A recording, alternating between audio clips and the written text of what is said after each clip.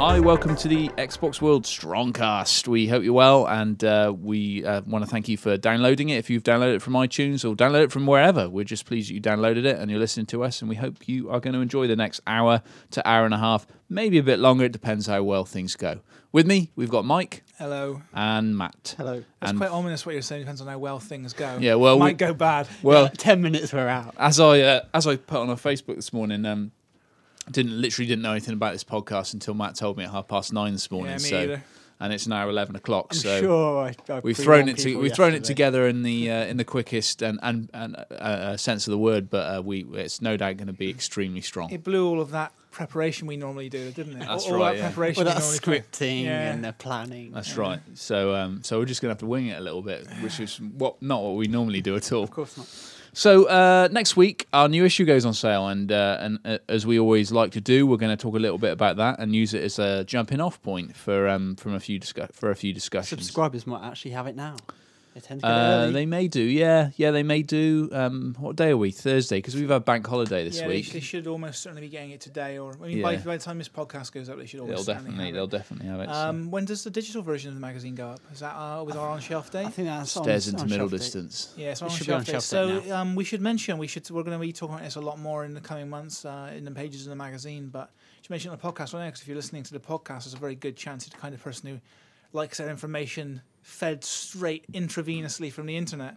If you grab the Zinio app for your iPhone, for Android, I believe, for your iPad, the Zinio app, Zinio, you can find Xbox World on there, but the digital version of the magazine. No paper, no Mr. Guy from W.H. Smith's taking a little cut, and there's no printing costs, there's no delivery costs, and as a result, it's a very cheap way to read Xbox World. Get your fix of the magazine every month. Yeah, it's pretty good actually. We had a look at it on Matt's iPad the other week, and it's quite cool. It's sort of got. It is cool. Yeah. I mean, I sound surprised because we've had a tradition of doing maybe stuff in this company on the digital front maybe in the past that hasn't been quite up to standard. Yeah. But this is pretty good. Yeah, I was quite impressed that you can hit, say, if you go onto the contents page and you say, I want to read about Saints Row, you click on Saints Row and it jumps you straight to the Saints Row preview. Yeah, it's like a magazine, That's only the better. future. And if you want to see stuff, we realise, we're going to have to start using higher resolution images on stuff because In Zoom, yeah, right? in print you run at 72 DPI generally speaking, and that's fine. But when you can zoom right in on an image on the iPad, oh man, some of those images don't hold up. So in future issues, we will be running with. Or the little willies John draws and then hides in all the images. Yeah. They're really clear. It's like our own Tyler Durden. One thing we should point out this month for next week's issue is that you probably won't want to get it on Zinio this month, only because we've got a strong free gift in the shape of a Gears of War 3 mouse mat, which you can pop next to your PC and look really, or Mac. Yeah, we're very platform agnostic here. Yeah. In fact, I've got a Mac, so I don't know why I didn't think of the Mac, But yeah, probably next to your PC or your Mac, and it looks super sexy. Suddenly makes your living room, your bedroom, wherever you keep your PC, your kitchen. I don't know, maybe people keep their PCs in their kitchens. I did in my old flat because it was so small. That was the flat which was next to the drug den. Oh yeah, above the guy who tried to burn the flat down. Yeah. You probably would keep it in the kitchen then. Yeah. It makes your room 150% better all of a sudden. So you should definitely. We did research to get that figure, didn't we? Yeah, 150%. Yeah. And like Mike says, women will think you're really sexy. Yeah, if you bring a girl home and she'll be like, "Is this your computer?" You'll be like, "Yeah, I love computers." She'll be like, "Yeah, I do too." Yeah. And she'll be like, "What's this next to your computer?" And you'll be like, "Well, that speaks for itself." Yeah. There's no words needed for this. Yeah. So yeah, that's on sale Tuesday, I think I'm right in saying. And if you don't get this issue, then you really are and I hope you're not offended by this, a freaking loser. Because it's so good. It's such a good issue. Yeah. We've got such a strong free gift, 2 free gifts, because we've, of course, got the disc as usual. And we've got a load of strong old content in there, which, kicking off the mag this month, is a discussion of what we're going to see at E3, which, of course, starts at the beginning of June. Matt's going to be out there for us. Slaving away. Slaving away for the man. Matt's doing this year, and we are going to do our best to podcast from the show. If we can't podcast from the show, you can count on us podcasting, Tim and I, back in the UK. Yeah. I think I'm down to do some kind of podcast out there. Yeah, anyway, there so- is. Yeah, There Matt's is doing like a group podcast with Yeah. a bunch of other magazines, I think. So Yeah. he's going to be giving you the feedback from the. So it's Show gonna floor. be, it's going to be podtastic that week. My Yeah. God, That providing I don't crash, that is. I rather worryingly got an email last night saying we need to know who can drive. Because Future's sending a whole bunch of people. They're like, we're going to rent some cars. you we haven't need to driven know in who can years, drive. have you? No, not really. Left side, also you're on right side of the road, Automatic left-hand side car. of the car. Automatic car out there. So it's- Automatic's all right, but On LA roads. I'm not automatic's good. I'm fine. not good at driving in the LA, States. I would be driving terrified in of it. LA. I'd be. But not filling only would I be Everywhere- everything in LA is miles away. But not only would Everything. I be terrified of driving in the States, I'd be doing it to a deadline because I'd have to get there in time. Just for drive appointments and faster. stuff. But I'd be driving around my bosses, like publishers and stuff in the back. There's, That's worrying. Oh, like a chauffeur. That's ridiculous. brilliant. I can't believe that's- but I mean, when I I'm went, their butler for the day. as long as you're in a downtown hotel, there's shuttles running between Yeah. everything anyway. Yeah. But here's the thing: it's I'm not sure if Future will have stumped up the cash to put you in. A No, downtown you are hotel. down. You are They'll probably downtown. put you in We the are. Bates Motel. No, we're downtown. You are downtown somewhere. I think I'm a it's downtown like, boy. isn't it like a mile from the? You'll be fine, and they'll run a Yeah, shuttle. You'll never have yeah. to drive, So you should be all right. or just say you can drive. Just Have say you told can. people you can drive? Not only you guys. Well, no one will know now. We've recorded it on the podcast. Well, they don't listen to this. That's do right. they? No, you're right. Yeah. So E3 this year, we're expecting a few big So announcements. I'm expecting the best E3 ever. Now, when you say stuff like that, you're normally like, "Oh, that's risking it a bit." But we predicted that like 2 years ago, and that's exactly what happened. Last year's E3 was always going to be an off year, just because Microsoft were gearing up for the Kinect release. Their focus was on lifestyle-y kind of games. You know, it was on Your Shape Fitness Evolved. It was on Kinectimals. But the year before was the year, if you remember, they came out and they said, we're going to show you 7 or was it 9 games you can't get anywhere else. They revealed Metal Gear Rising that show. They showed off Halo Reach at that one, ODST. They showed Splinter Cell. These were all the big games they rolled out. They just rolled in with this big stack of games. And Microsoft know this year they need to have a lot of games for the hardcore. They need gamers games. Make no mistake, we'll still be seeing the Kinect-y lifestyle stuff. Kinect Sports 2, absolutely guaranteed to be at the show. Dance Central 2, I'd be certain will be there. But they need to roll in with some big stuff. They need to roll in with big names. And the biggest of those names, oh boy, it's got to be Halo 4. Yeah.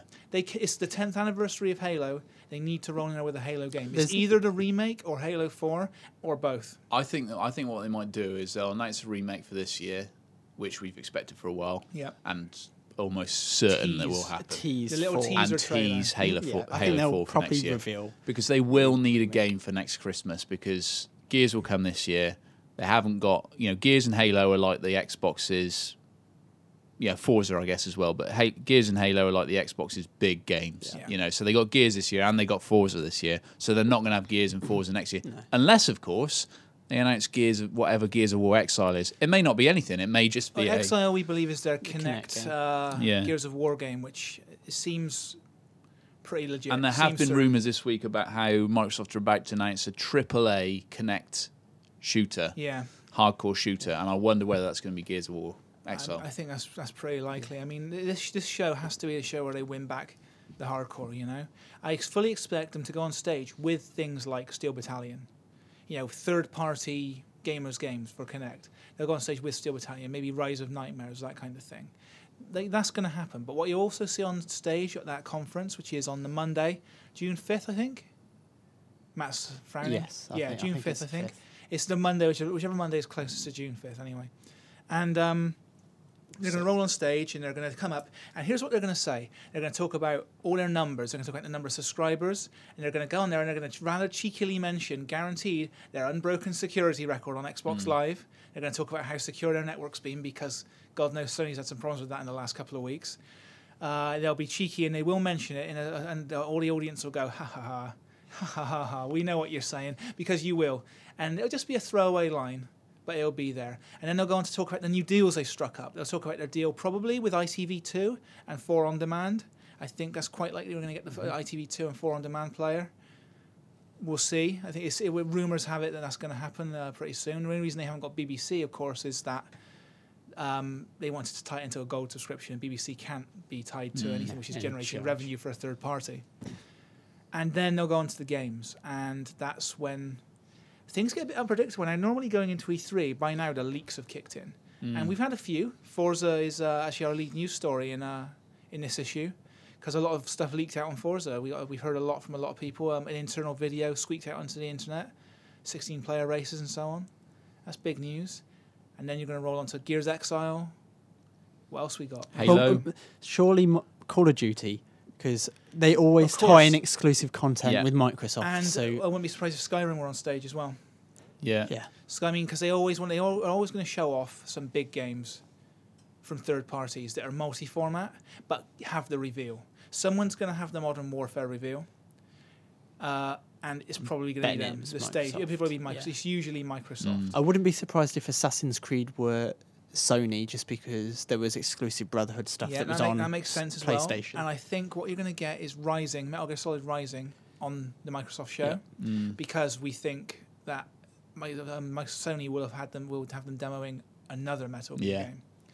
I wonder whether if they do announce another Metal Gear game, which, the rumours seem to persist that may be the case. Yeah, it looks like because Rising isn't being made by Hideo Kojima. No, that's right. Kojima's been working on something else in the meantime. Yeah.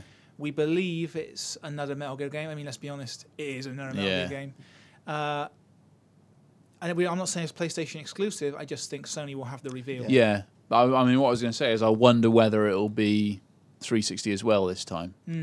I mean, I don't know, maybe, but if Rising has gone multi-format, and we're consistently seeing with the sales of games that it's skewed so much in favour of the 360. You're talking about 60-70% of the sales on 360. Single format development just doesn't make any sense anymore. I mean, Killzone 3, when that came out a few months ago, it just didn't sell. No, it just died. Terrible numbers. So I mean, if there is, they could afford to. No, I think if there is an MGS, then they will. It will have to be financially. It will have to be 360. Someone will have BioShock Infinite, I'd imagine. Oh, absolutely. I mean, and that stinks of Microsoft, something like that. But then, who would have thought Portal would be demoed on Sony stage last year? True. Hitman, do we reckon that'll be in one of the leading... Is that going to be on a stage? Is it the kind of game that demos well on a stage, you think? Or will Eidos save that for their own With thing? Hitman, I don't know whether it's big because I'm such a fan of it. Or I know it's big, but I don't know whether it's as big as I think it is in my head, just because it's like my favourite. I think it's big by virtue of being away for a long time. Yeah. I think just by having been gone for so long, it's built up this quiet buzz, and everyone's just aware that it exists. And because Hitman Blood Money, as great as it wasn't a next gen Hitman. It was a last generation Hitman ported over to the 360. This will be the first time that Hitman, comes into its own on 360 and PS3, and people are really excited. I think over the years, everyone can agree Blood Money was a great game. And because it's been, 4 years? 5 years now, almost? Yeah, 2006, I think. 2005, and it's recently. Yeah, I think it was 2006, around March, and then May on 360. So, people are waiting. Like all the Hitman fans have been talking about it so much that people who weren't necessarily into it back in the day are starting to get excited as well. It's like Deus Ex syndrome. Like Deus Ex, the first one, I should say. So many people know about that game and know that it's one of the greatest games of all time. But how many people putting out that message have actually played Deus Ex? I think there are more people talking about how great that game is without actually having played it for themselves. It's just word of mouth. It's become this cult thing. I think Hitman's getting to that point. I'm not saying it's one of the greatest games of all time, but I think people have talked about it so much that people are carrying the word, even if they themselves haven't been Hitman fans in the past. Yeah. So let's go over them. We've got new Gears. Gears Exile for Kinect. Yeah, new Halo. Almost 2 Halos. Like I say, it's the 10th anniversary, and our evidence for this is that they've booked a major Halo event. 343, the new Halo studio, booked a major Halo event for the Penny Arcade Expo in August. Now, a lot of people are thinking, they're going to unveil in August, but that's not the way they roll. The big audience, the big internet audience, is with E3. You announce there, you show more of the game in August, but you announce at E3. I mean, make no mistake, Microsoft are going to roll on stage, and at the end of the show, they're going to go, and a Halo remake. Everyone's going to go, wow. And they go, and we got one little extra treat for you. That's the thing they always do, that one final trailer. And that final trailer, I think, is likely to be Halo 4. But, this is pure speculation. There are some things we know will be there.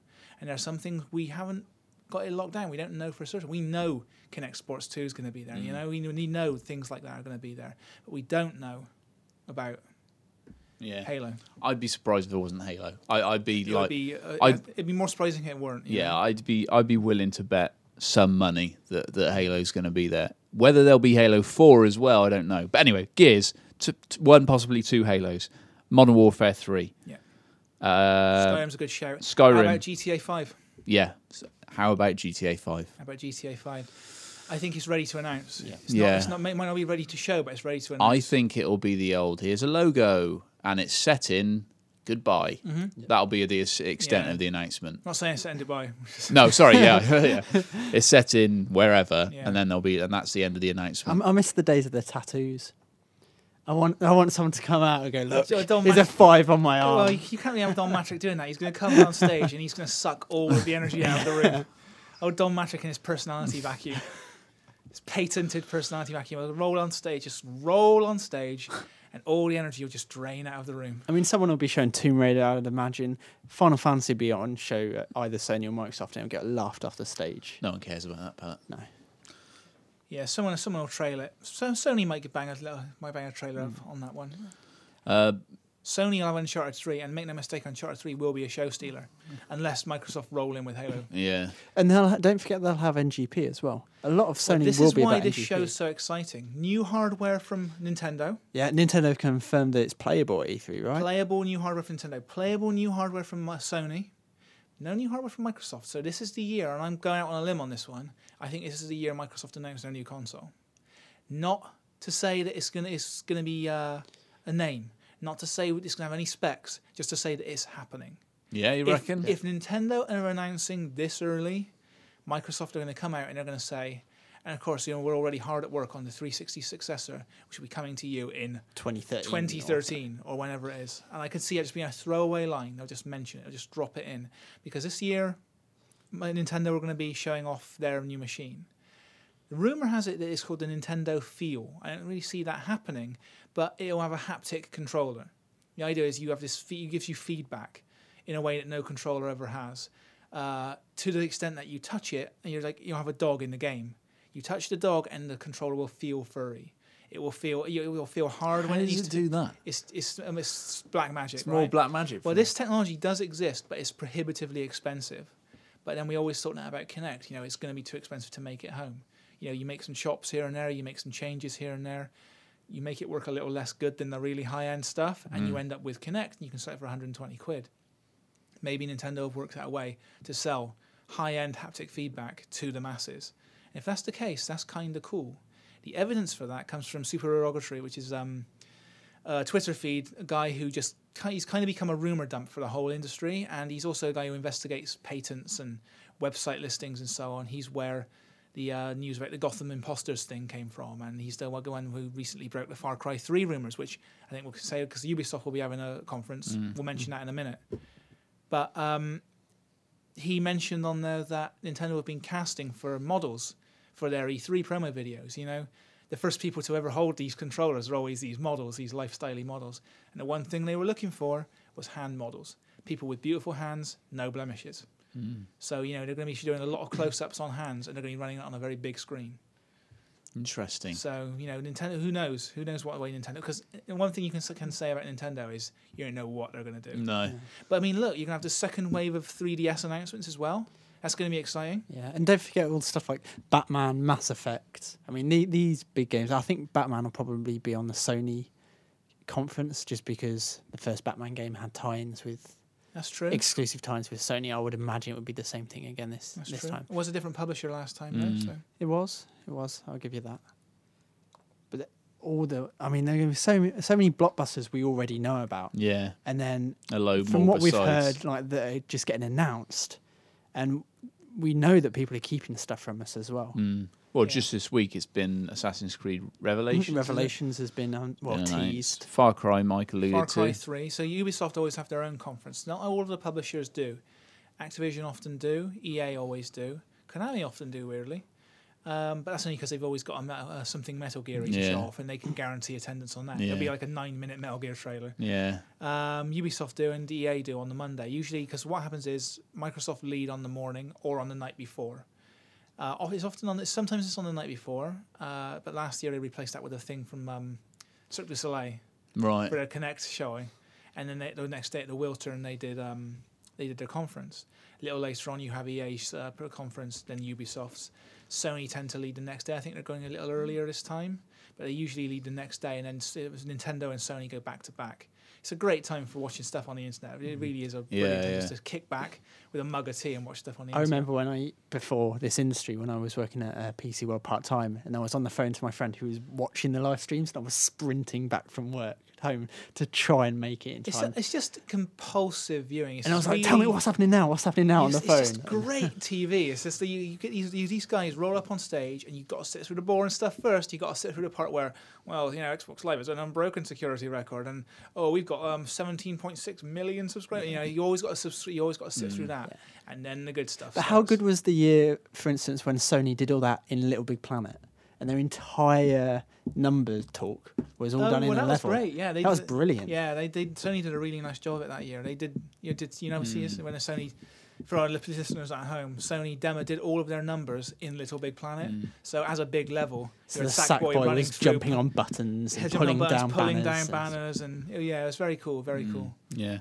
I'm actually not even going to be here when the conference is on. I'll be on holiday. You will? Yeah, I'll get back just as the conference the actual show starts. That's going to be good then. You're back just in time for the misery of E3 week. E3 deadline week. It's tough, man. It's tough because we're going to be one of the first magazines that can cover E3. Yeah. We're going to be coming out of the show floor with a lot of exclusive content, exclusive interviews, exclusive hands-on, and we're going to have that all in our issue, which will be going... it's the wonders of print. You don't actually get that issue on shelves until 5th of July. But, you will get stuff that you won't read anywhere else. That's the cool thing about E3. You can go in there, you can chase big content. Let's talk about Ubisoft's conference. Assassins. Far Cry 3. Rainbow Six, maybe? Yeah. We know Ghost Recon's there. Ghost Recon will be there. That's their biggie for this year. Yeah, I think Ghost Recon's what they're leading with. That'll be the hands-on on the show floor one. As far as they're concerned, that's even bigger than the next Assassins for them. This is like their reimagining of the Ghost franchise. This is where they're putting all their This is almost where they take Ghost Recon and say, we're going to put Ghost Recon up against the CODs, against the Battlefields. And Driver will be there as well. Yeah. It'll be there. It won't make quite a splash. I think they're expecting. Well, it'll be there. Played that. I think I can talk about it. I played it last week. All the previews have hit the web. Yeah, it's pretty decent. That's the thing. It's funny. For ages, we've been expecting a disaster, but it's actually pretty good. It's pretty good. I got to sit down and chat with Martin Edmondson, who created Reflections back in the 80s. I think it was a long, long time ago, and he came up with the Driver franchise. Left after Driver 3 and then was brought back for Ubisoft for this reboot of sorts. It actually follows on from Driver 3 in terms of story. But the game's completely different, although you're still in the car driving around the city. But no, it's pretty decent. It's probably not something I think I'll be playing at home. It's not really my bag. But I think a lot of people have said very negative things about the whole car hopping thing. They're not sold on it. It absolutely works in the game. Driver's problem... In the game, there's no running around and shooting. You jump between cars. You basically sort of teleport between them. Driver got shit when you got out of the car. When it tried to be GTA and you could run about, that's where Driver fell down. The actual driving was brutally hard at times, but it was always fun. And this lets you jump between the cars without any of the running around bullshit. And it works really well because you jump into, say, a car that's driven by a frat boy, and then you can do a stunt mission, and you hop out of that and you can jump into a racing car, and you've got a street race. And it's a good way of feeding in these like almost mini games and not having to make you go through a menu and select it all. No, I expect decent things from it. I think people are going to be very pleasantly surprised by what Ubisoft's done. What do you reckon Revelations or Assassin's Creed will be all about then? More leftovers? Yeah.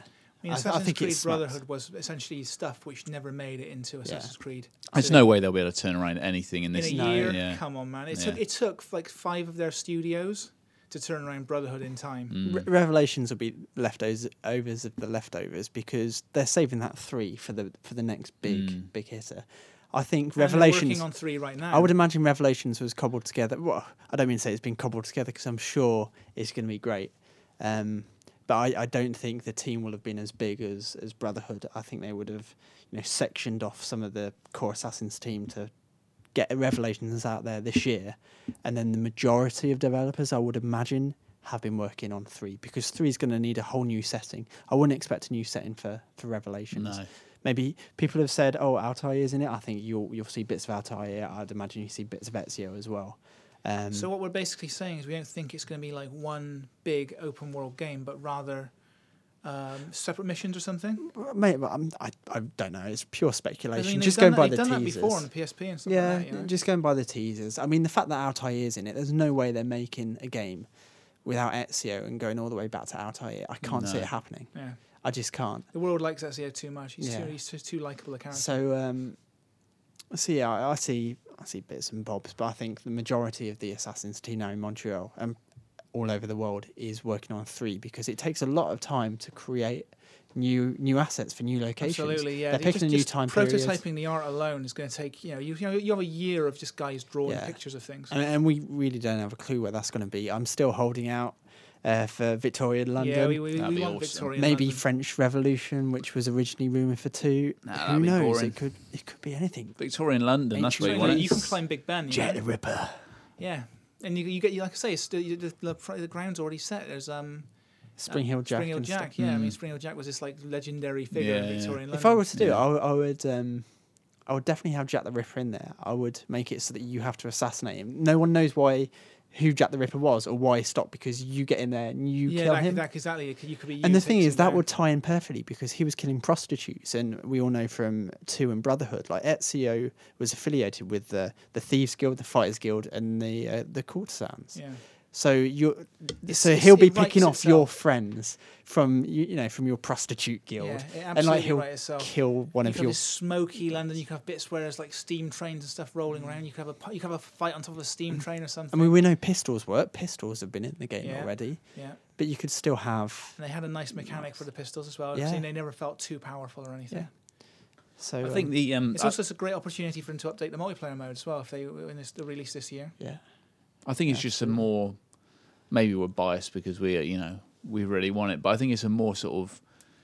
It's a setting that would resonate a lot more with people, I think, than the French Revolution, which I think I take quite an interest in history, but I wouldn't be able to tell you about the finer details of the French Revolution. You look at the Sherlock Holmes movies and stuff like that, Yeah. like clothes wise, design wise, you can do some really cool things with Victorian times. Yeah, and I just think it's like It's in the public Jack the consciousness. Ripper and all that sort of stuff. You've got the big chimney stacks and stuff. So Yeah, it's like you've got right the on verticality. right on the cusp of the Strong moustaches too. right on the cusp of the industrial, just following the industrial kind of revolution. Especially if you set it over a period of many years, the way Yeah. Assassin's Creed 2 was, you can see London go from being like fairly provincial to being like just this smoky, steam powered When city. when was Brunel about? He couldn't be the new Da Vinci, could he? Creating he absolutely things could, and stuff. exactly. Yeah. He really could. I don't The thing know, is, Assassin's Creed 18, already maybe? mashes time zones. It's Yeah. like certain characters are alive when they shouldn't be, and they already. They always take liberties by a few years. You could have half a a dozen city years. set in Bristol.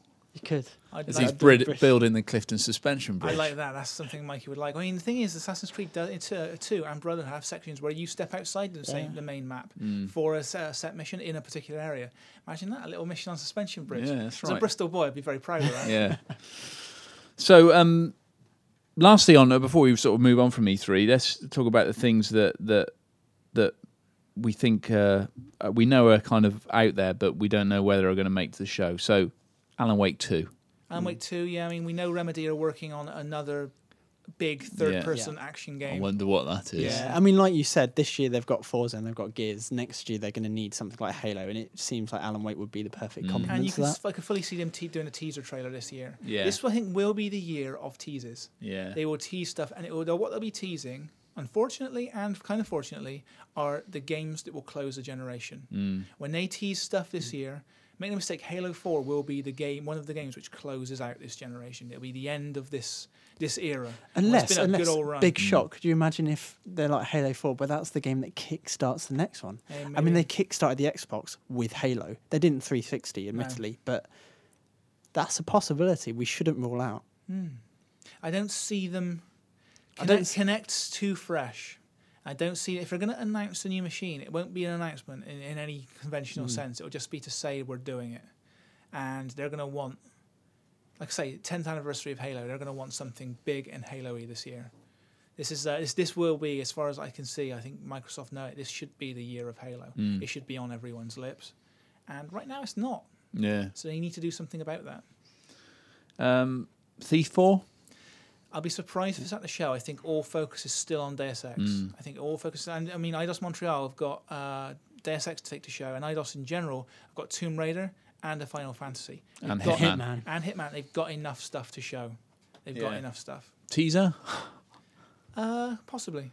I don't it's think been they need to. It's been in development for so long. They've been working on it ages, but I don't think they need to. JJB confirmed on our last podcast, he said, everyone, the team on Deus Ex is gradually moving on to Thief now. They're really ramping up production on that. Doom? Do we think Doom's going to be teased? I think they've still got Rage on their plate, and I think they'll hold on. But So no, they might. Don't count it out. When's Quake Fest? Quake. QuakeCon. Yeah, QuakeCon. that'll be. Yeah, it'll be. They'll probably announce it there. That's where you would announce. Yeah, that's the August, isn't it? Yeah. August. And then of course you've got Shinji Mikami's game for Bethesda, because he's got a Bethesda studio now. Yeah. We think he might be doing something zombie related. Zomboids. So it could be the true successor to Resident Evil, Yeah. Well, I would still say one that's something you could argue that's a true successor to Resi Evil is Shadows of the Damned. Certainly a successor to Resi 4. We're really excited about that. Yeah, definitely. And I think from again on the Japan front, we've got Soul Calibur 5.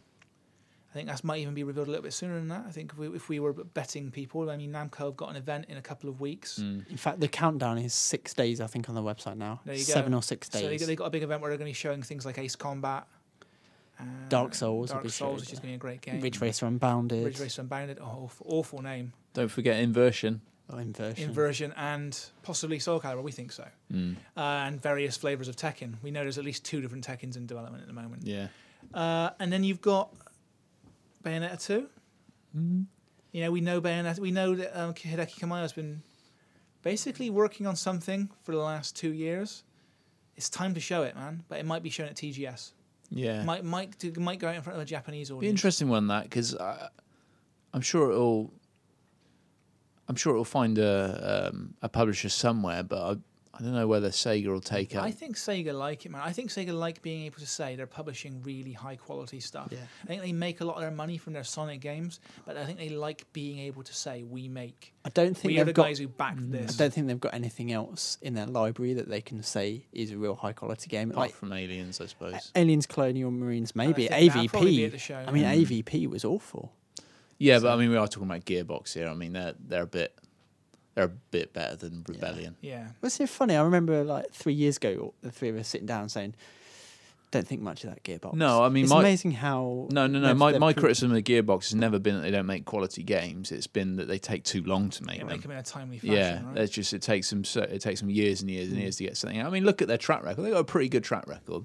Pretty solid developer. Yeah. Borderlands is good. I think Borderlands, for me anyway, it was the game that proved to me that they could really dish out something good. Like Brothers in Arms was fine, but then Hell's Highway came out, and that wasn't that much. Well, he wasn't good at all, to be honest. Yeah, I mean, I'm not saying they're a top tier developer.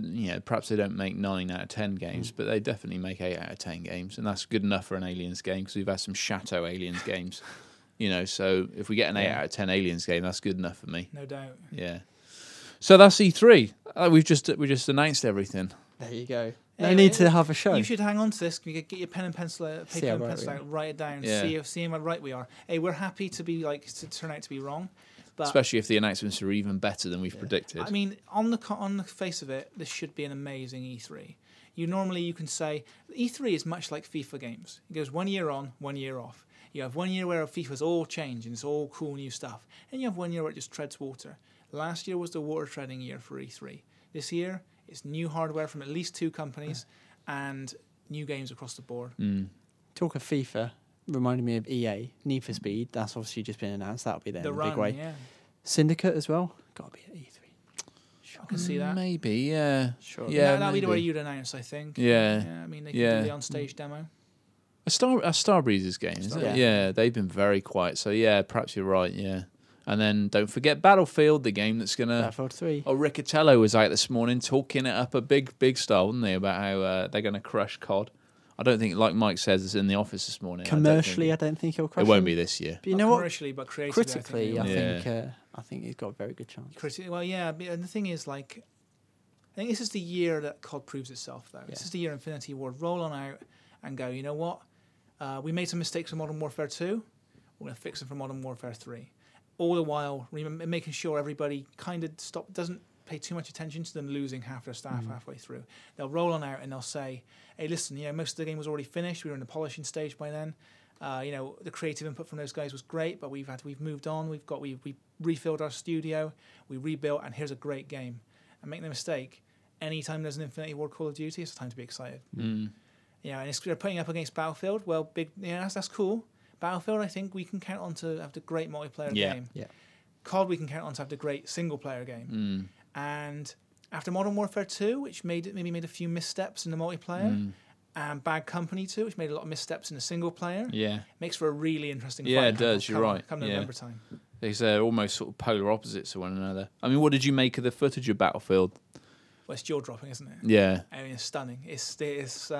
I mean, looking beyond... Admittedly, they're running it on a beast PC. Yeah. But the Xbox version, we are told, will look very similar. I'm sure with slightly lower res assets, slightly fewer layers of shader passes, and lower anti-aliasing. I was at a live demo of that. It was about a 15-minute demo. He was playing it just behind us on a ridiculous PC, and he said, well, we're aiming to get consoles looking just like this. It's like, well, it won't be just like this. In the same way that Crysis 2 on Xbox looks just like the console version, which it doesn't, but it does a good impression of it. Yeah. Yeah, I think it'll be like that. And no matter what happens, it will look better than Call of Duty. The Call of Duty is running on an old engine at this point, a real old engine.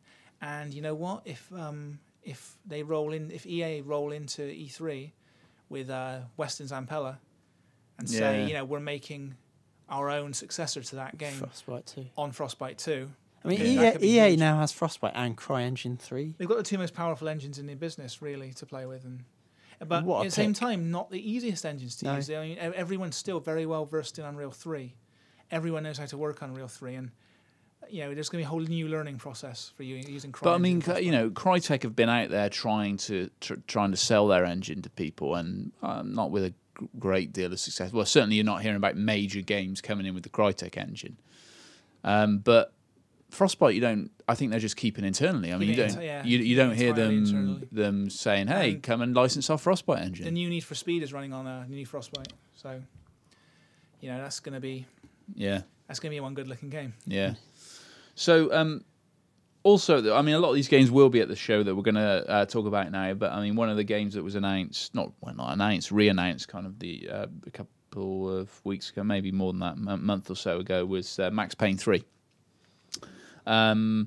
We haven't seen it in action, but I mean, the information is out there. I mean, Matt, you were a bit of a fan of Max Payne back in the day, were you?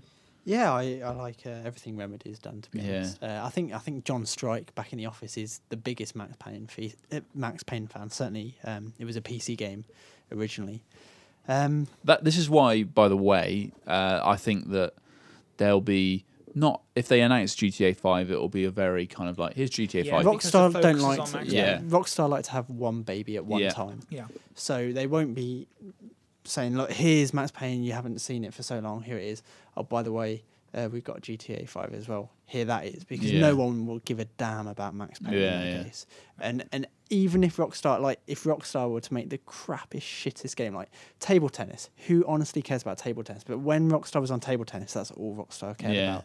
And that was their message. And they made it big just by force of will. Saying, just by telling people, we love this game and you'll love it too. And it's so huge. Yeah, and so their next big thing after LA Noire ships in 3 weeks' time now will be Max Payne. And I think it's encouraging that they've gone back and completely changed it.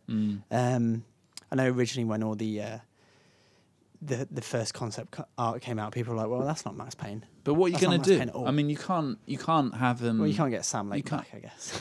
No, but also, I mean, you can't. I mean, that concept, the whole bullet time thing, the whole private eye on a revenge mission, the old shat face, I mean, it's all 90s. It's Matrix. 90s. It's the Matrix and it's Hong Kong action cinema. It's John Woo. Yeah. It's Hard Boiled. Yeah. It grew on all of these things, and things have moved on now. And the modern sort of crime thrillers aren't the John Woo hard boiled mold anymore. Now it's the Michael Mann style. Yeah. It's the Chris Nolan style. It's like when Chris Nolan did his Batman movies, it was like making this like city which just feels really real, you know. Yeah. Even if it's got this guy dressed as a giant bat walking around it, you feel like the city is a real place, like a breathing place. And like, that's the way you represent the city now. Yeah. That noir city is kind of gone. It's done. It's had its day. It had its day in the 90s. Yeah. And the modern one is funny. Actually, the modern representation of a city is actually what Michael Mann was doing with Heat back in the 90s. Yeah. But it's funny how Hollywood works that way. Yeah. And they had to bring it up to date. And if they want to do a modern noir, then modern noir will look very different to what 90s noir looked. A year ago, pretty much now, I was over in Vancouver seeing the now cancelled True Crime. And there was a guy, one of the main guys on True Crime at United Front was on Max Payne, and he'd left months before. And he said, well, he didn't say explicitly, but he alluded to a lot of problems back a couple of years ago in the game. Why we've had to wait for so long. It's gone underground for so long because they were really struggling with what sort of problems? Just development issues. I think people pulling in different directions. Right. I mean, don't forget we heard there were a lot of problems. They said that about Red Dead. That's exactly what I'm going to say. They said that about Red Dead, and look how great Red Dead turned out to be. So I think it's good that Rockstar's just taken the time to take it out of the spotlight for a couple of years and just work on it quietly so they can finally come back and say, look, this is our game now. Because if it was going to be released, when was it? A year and a bit ago it was originally due to be? Maybe end of last year. I mean, then you would have been looking at a game with a lot of issues. I mean, even now it's not finished, nowhere near to. But it's had a very troubled past. Yeah. So expect them to treat this one with kid gloves, but expect them to hit big because they're not going to pour money for 2 years into a troubled project for it to come out and be crap. They want to make this the next Red Dead. Rockstar don't do bad games, man. If something's looking bad, they just axe it. It's interesting what you were saying in the office yesterday, Mike. We can't really talk an awful lot about LA Noire because we're in the process of reviewing it at the moment, but interesting what you're saying about the interpretations of noir because Max Payne had a very like traditional kind of interpretation of noir, sort of like a dark, steam-filled alleys, rainy. It was, it's all light and shadow. Whereas LA Noire, which you expect to kind of have that kind of vibe, that sort of 1940s noir, very much like a modern noir. It's very much you said the sun-baked, sort of oversaturated, kind of bleached out LA streets. It's a daytime noir rather than nighttime noir. Yeah, and I guess LA Confidential is probably responsible for a lot of that. So, the sort of look of the. And a movie you've seen, Brick. I haven't. Brick is like noir, it's like a noir detective film set in a high school. Right. It's got what's his name? The kid from Inception. Kid from Inception, yeah. Right. Jane. I always want to call him Gordon. Hewitt, Levitt. Joseph Gordon-Levitt. Yeah. I always want to call him I always want to call him James Joseph Hewitt. Love Hewitt. Right. Yeah. But okay, so I mean, it's kind of got that kind of feel to it. Yeah. Again, I can't talk about it. I am reviewing it at the moment. Like on our last podcast, I was joking that everybody looks like a boglin in that game because they got those rubbery faces. Yeah. But what I will say now is that the facial tech is amazing. Yeah. It is amazing. Again, I wish I could tell people what. On the next podcast we'll be able to talk about it in more detail. On the next poddy we can, but it's fair to say you're having fun. Yeah, what I can say is I'm playing 2 games that are out in May. One of them is abysmal, and one of them is excellent. Yeah. And LA Confidential is not the abysmal one. LA Noire. Oh God, whatever. Yeah, but yeah, that's good. And one of the other games announced, less well known than Max Payne, Dragon's Dogma. I'm really excited about Dragon's Dogma. I genuinely am. Like, I know it's got a chateau name. It's got a terrible name. It has. It's got a name that is created solely to make sure it doesn't sell any copies. It's got a name that's perfect if it turns out to be bad, though. Because the strap writes itself. Yeah, that's right. Yeah, exactly. Dragon's dog shit. Guaranteed. But, right? I mean, Lost Planet, I'm not... I thought I'd be really into Lost Planet way back when, and I wasn't. It wasn't quite what I wanted, but this seems to be a cross between Lost Planet, and Monster Hunter. Lost Planet, and that's really exciting. Game, though, isn't it? The world looks like it's going to be going up against Dark Souls' world. It's a big, open fantasy world, but populated by these giant beasts that you tackle in a way that you you haven't really done since Shadow of the Colossus. You have to climb over them, grab It's tufts of fur. amazing more people haven't ripped that off, man. It is every day it amazes me that no one's yet got round to ripping off Shadow of the Colossus. I guess it must just be really hard Castlevania to do. Castlevania is about the only thing that did it in a big way, and then that only saved it for. And I think only there were like three three titans in that times, whole game. and those were some of the worst bits of the game as well. Do you think I Oh, really they were enjoyed awful. them? They were very like on rails, I would say. Yeah, but it's, it was it's good more fun. like yeah, definitely on rails. Whereas when you were fighting in Colossus, It's you so felt like you were organic. fighting something that was alive. Yeah. You know?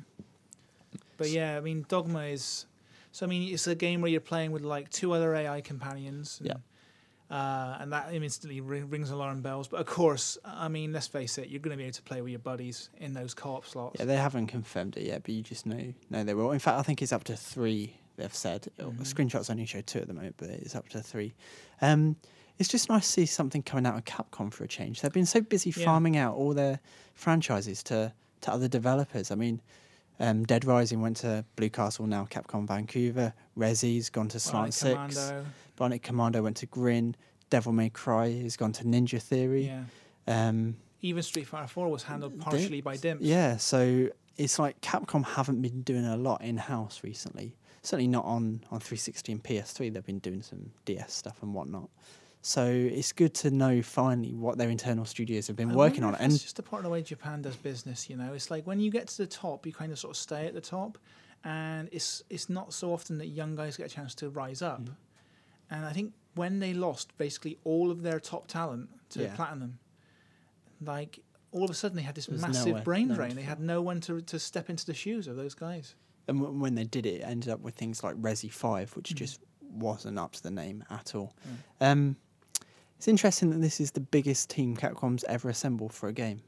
I mean, I know like teams are always getting bigger as the hardware goes on. It's just, you know, a fact of the industry. But I wonder whether they'll keep that name though. It's such a terrible name that I just, you know, we all laugh about it and stuff, but then we've got visibility on these new games, you know, and I guess people who read our mag and who are on the net a lot looking at gamey stuff will have visibility on it too. But once it gets out into the general public and it's got a name that says, please don't buy me,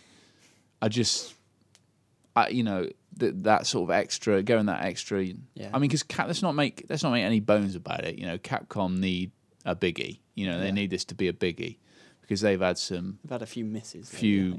Quite a few misses. I mean, it's funny that the only thing that's been keeping them afloat the last few years in Street Fighter.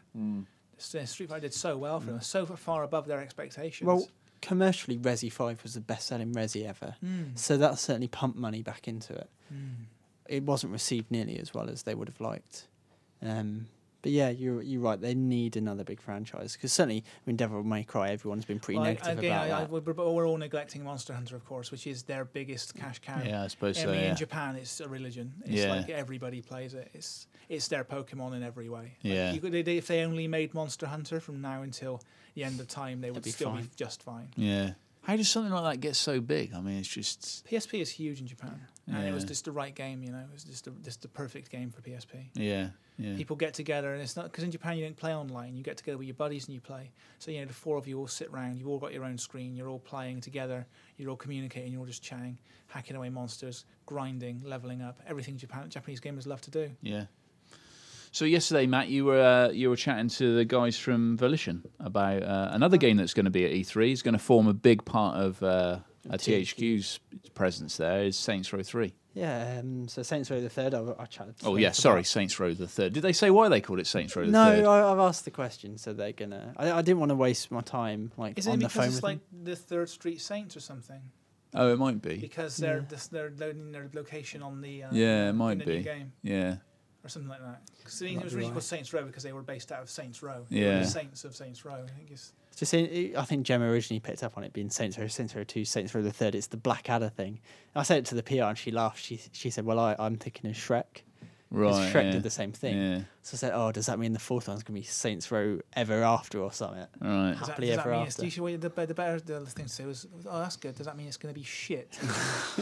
I said to her, "I don't like Shrek. So overrated." The thing is, with the sort of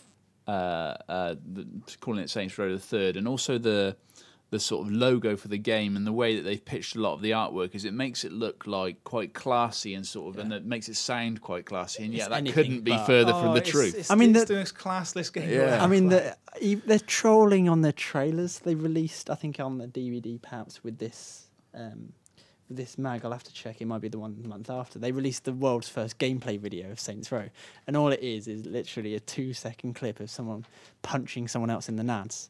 They're just trolling you. Yeah. And there's nothing classy about Saints Row, but that's what we love about it, is that you can just strip down to nothing. There's a screenshot in our latest dish of a woman beating a man to death with a gigantic dildo. Yeah. So when we say gigantic, I mean like size of your leg. Yeah, life size. Yeah, life size dildo. And don't forget the one about the woman in the bikini sprinting away from a massive explosion behind her as well. Yeah. Yeah, this is there a were game. some great screenshots in that reveal package. I mean, we were chatting about various bits and bobs as you do with the developers, and we were asking them for stories, and some of the things they're coming up with that they've been testing. Some of it's made it into the game, some of it that hasn't. Has just been. It just sounds great. I mean, we were cackling. We were literally cackling in the office with Saints Row. With Saints Row 2. Rob created a character called Ethel Lau, who was a giant Chinese transvestite who wore a bikini, and we put her on a quad bike, and she just raced around this. In fact, in a shopping mall. Wasn't it a hard blowing out of speakers? I was way too amused by that, man. I was watching that. So I was watching you guys giggle your asses off. I was like, this is some weak comedy. It was great. This is some weak. This is some soft how about the sewage spraying then? Jumping into the... See, that's a shame. That's not coming back for the. I know. Game, I don't know why. I wonder why they're not doing that. Muck spray. No, they've said DLC. They've dumped a few things. They've brought some new things in, like Professor Genki's super ethical funhouse or something. It's like a Japanese game. Which is Takeshi's Castle crossed with the Running Man. Yeah. And then on the phone they're like, "Are you familiar with the Running Man?" I'm like, "Are you serious?" No, it's like one of the author's favourite films. Claiming for dollars. That's right. Yeah, you should have just put the phone down on it. Then. Are you familiar with the Running Man? Are you a freaking jerk? So they're really hyped about that game, and we're really hyped about it because I love talking to Volition, man. You chat to some developers, and they're kind of like, "Yeah, we're making this game. It's like blah blah blah." But you talk to Volition, they're just like, "Oh, you got to play our game." They're kids in a candy store. Our game. We just look at this crazy thing we've done. And look at this, and look at this. And they just want to show you stuff from their game. They're so excited about what they're making. Our Insider Cast, not this issue that's out next week, but the month after, our June issue will have the June issue. The one that's on sale in June will have Jim Boone on the Insider Cast. Yeah, we've got a special Insider Cast where we sat down with the man who's worked on every Red Faction, and he's just talking about the game he loves to make. It's really good. He's a lovely man. He's absolutely passionate about the game he's making. I just get the feeling that Volition are one of those developers who make the game they want to make rather than making the game they think will sell the most copies. And obviously they want to sell it too, but they're more than anything, they're just pouring themselves into the game. Yeah. You walk around that studio, you talk to all of those guys. All of the jokes that make it into that game are the kind of jokes they're telling to one another. Yeah. All of the characters that they make it into those games are the kind of characters they want to play with. Although that's might not necessarily be the case with Mr. Red Faction, who apparently went through so many revisions. It just got to the point where we just got to run with something. Yeah. But is that really what they said? Well, it was when I was chatting to them, they were kind of saying he just went through revision after revision after revision after revision. And yet he looks so generic. I know. And then they said they could never find anything that was quite right.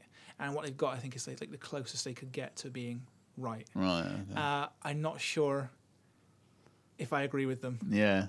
I still think he looks a bit generic. It's like they haven't even given him any scars or anything. He's got an earring. A lovely earring, although I think that's actually gone now. I'm not saying scars is how to define a character, by the way, but no distinguishing marks. That's right. I mean, Marcus Phoenix is Mr. Gennaro Soldier, but he's got a bandana and a scar. Yeah, and he's got that. He's got that armor, and you sort of know with the cog on it, and you sort of know what. He looks like he's been set on fire at some point. And then very quickly put out, and that's. He is an incredibly generic kind of design, but Dom's beard is just getting bigger with every game. He just gets hairier with each game. In the third Gears of War, he's got like a full Kimbo Slice beard. And I'm not sure about his look. I sort of wonder how developers kind of create a character, how they sort of think JJ, whether it comes first or whether it sort of comes once they've got the. I think going back to what JJB was saying the other week on the podcast, it's like, I think too often developers think about character design. Like they design a character rather than designing a man and then dressing the man. Like that's I think the way to design a character. You create this guy, his face, and this body, and then you pick outfits from them, outfits that are appropriate, and that's how you come up with something that looks real and credible. And I think that's kind of what Rockstar do. They kind of design characters without designing the character. They design a person. They design an actor. Because Marston was pretty. John Marston from Red Dead, he was pretty average, but he was just great. It's just the way he carried himself in the game. Well animated, and they just got it just right. And I think with what's his face, Darius Mason. I think what they've done is they've designed a character like the weakest comic book character you could design, rather than designing an actor and then dressing an actor. I would go as far to say though that's their weakest thing about their game. Yeah, I'm really just add code into the office now. Yeah, I mean I've played it extensively up until now. I haven't yet jumped on the review code. I think Mike and I are gonna fight over who gets that treat, but it's a great game. I'm really hyped for it. I think, Mike says Volition's a studio that makes games they want to make rather than make games that they think will be commercially successful. And I think a game that people want to play is a game that was selfishly made in development. Like, I want to play something that is made because the devs are really passionate about it, not because the devs think they can make a couple of million off the back of, aping this other title that's a bit similar. I think the selfish games, like the Mizoguchi games out there, the Mikami games, I consider them quite selfish, quite personal. They're the ones that I find there's much more in them because you got in-jokes in some of them, or, you don't in something like Rez, but it's something that somebody's so passionate about and they've just spent years of their life devoted to making it the game you want to play. Kojima games are like that. Especially. Where you're like in Metal Gear Solid 4, you've got something like, like 8 different machine guns. You're like, well, did you really need that many? And then Kojima's just like, I love guns, man. I just love guns. And he's like, you can imagine him there over the artist's shoulder going, yeah, we need to get more guns, and it's, you need to draw me some more guns, and then we have to make sure they all feel right, so they're all balanced right, because the guy just wanted. He gets so precious about things that nobody else would ever care about. It's why he's regarded as one of the greatest creators. In the that's industry. good. I always feel a little sad when I hear developers come out and said, yeah, we've done so much fan feedback and we've done so many surveys and we go on the really forums. Listen to the community. It's like, no, because that dilutes the game that you originally intended to make. Like, you've got so many people pulling and pushing this game in certain directions. You've got marketers who say, oh, you have to do this and you can't do this. And you've got jerks on the internet, and let's face it, on the internet there are lots of jerks who are very vocal about what should be in a game and what shouldn't. Yeah. I think developers should have the confidence to ignore what outside influences are saying to a point. If they come out with a game that gets 3 out of 10s across the board, and like there are 4 very clear points that are wrong with it, they shouldn't just ignore it. Say, I know what you mean, though. But sometimes you have to stay true to your. Yeah, but I think they should just listen to themselves. Like great directors in Hollywood going onto forums, going, "Listen, I've got a problem with this scene." That's right. Yeah. It's like they're not taking feedback on it. They're putting their vision on the screen. And you ask people for feedback, you're going to get 1,000 different people saying 1,000 different things, and then it does become this kind of watered down proposition. You just have to stay true to what you believe is. You're better off making your own decision, right? As you say, when you ask for 1,000 opinions, you'll get 1,000 opinions, and you still have to pick one. At the end of the day. And everyone is going to have a different opinion. I think it's pretty much impossible to make a game that will please everyone. You won't be able to. You can't produce any entertainment medium. 10 out of 10s, 99% across the board. There will be some haters.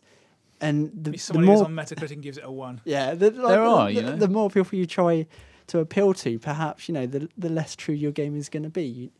It's like I use the example of my book, my first book. Like, most people were quite kind about it.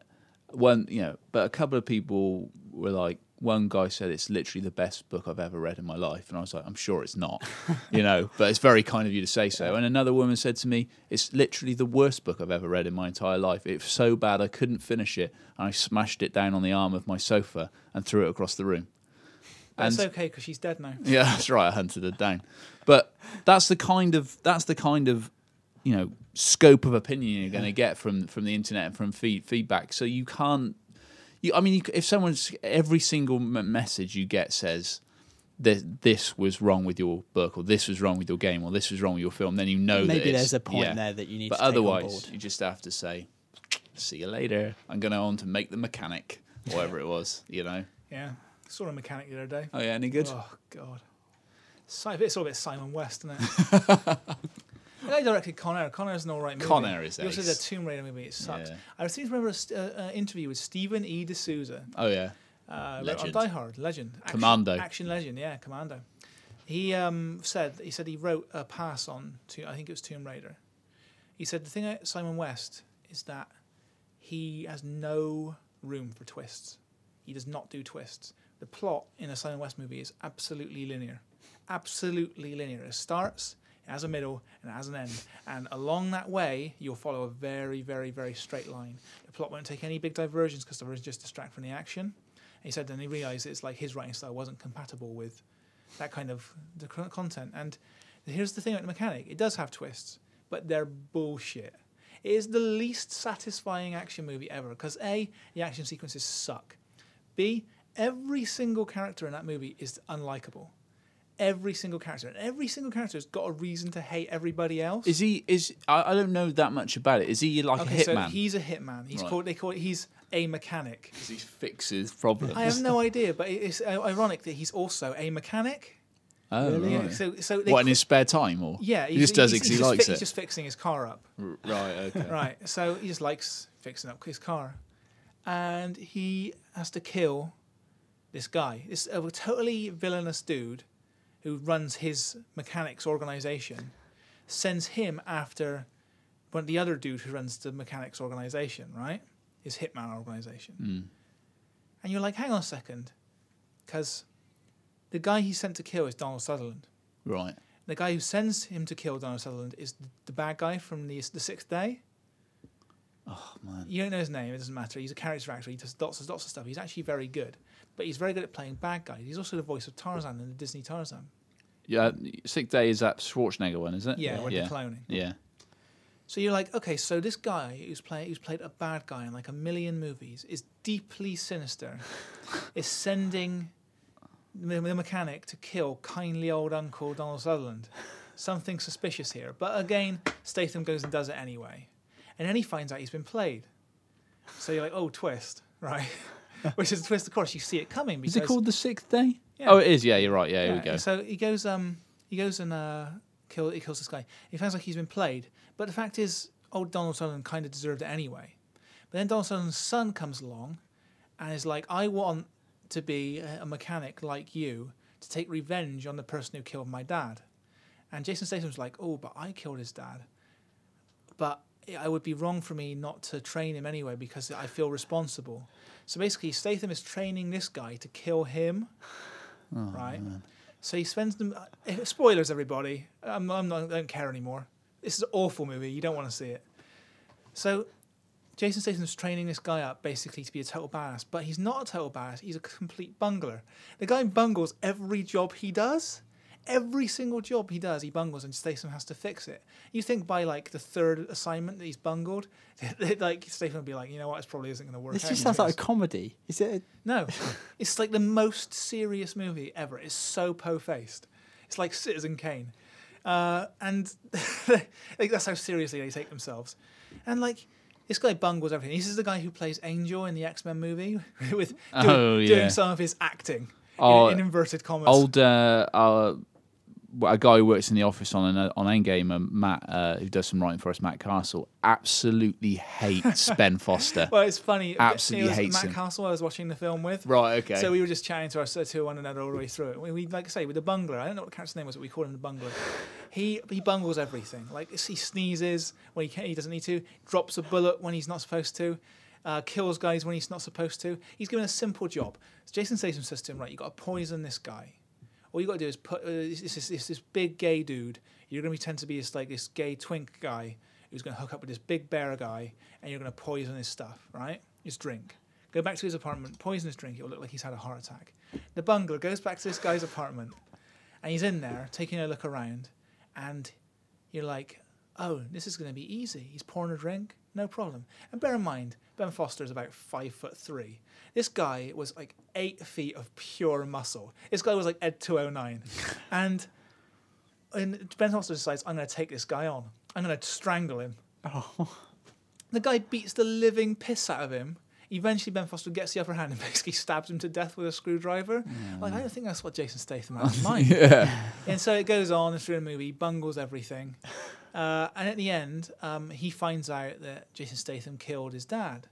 And he's like, and they both have this really like conversation in the car, which is really like, oh, I know he knows I killed him. And the other guy, and Ben Foster's like, I know he killed my dad. And I think he probably knows I know, I know, and he knows I know, and he knows. It's like one of those things. You're like, oh god. So Ben Foster commits the ultimate mistake, right? The ultimate mistake, which is he decides to blow up Jason Statham rather than just shooting him. All right.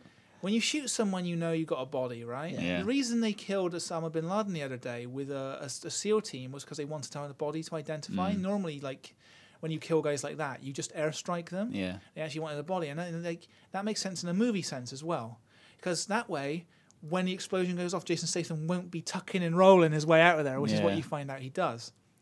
Of course he does. Now, this is the weirdest thing that happens at the end, because Ben Foster goes, old Jason Statham just hits the road, which you find out he's alive after Ben Foster goes back to Jason Statham's apartment where he's been living. All the way through the film, Ben Foster's been told, don't touch my record player, don't touch my record, because that's Jason Statham's like cool thing. That's his thing. Right, he listens to cool classical music or jazz or some Right, bullshit. okay. So Ben Foster's like, it's my apartment now, baby. I'm going to play some music. Puts a record on the player. It's only hooked up to a bomb, isn't it? Oh, it's only hooked up to a bomb. Oh, Ben Foster. But here's the really weird part. Doesn't get caught in that bomb.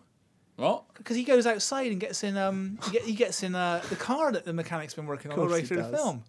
His nice E-Type Jag. He's driving that down the road. Guess what? It's only hooked up to a bomb, isn't it? Oh, no way. So at the end, everything explodes. That sounds dreadful. That sounds amazing. Jason Statham drives off into the sunset. All the way through the film, doesn't smile once. What, And Statham? nobody does. Yeah, Right. the most miserable, po-faced film. If you were training someone to kill you, wouldn't you like leave out a few key things that you know you could beat him in? Like, was he probably Yeah, training? you should- Was he training? No, he fully trains the guy up. Yeah. But they never have like a face-off because Ben Foster has already proven at that point that he can't take on a big man. You know, he's only a little dude.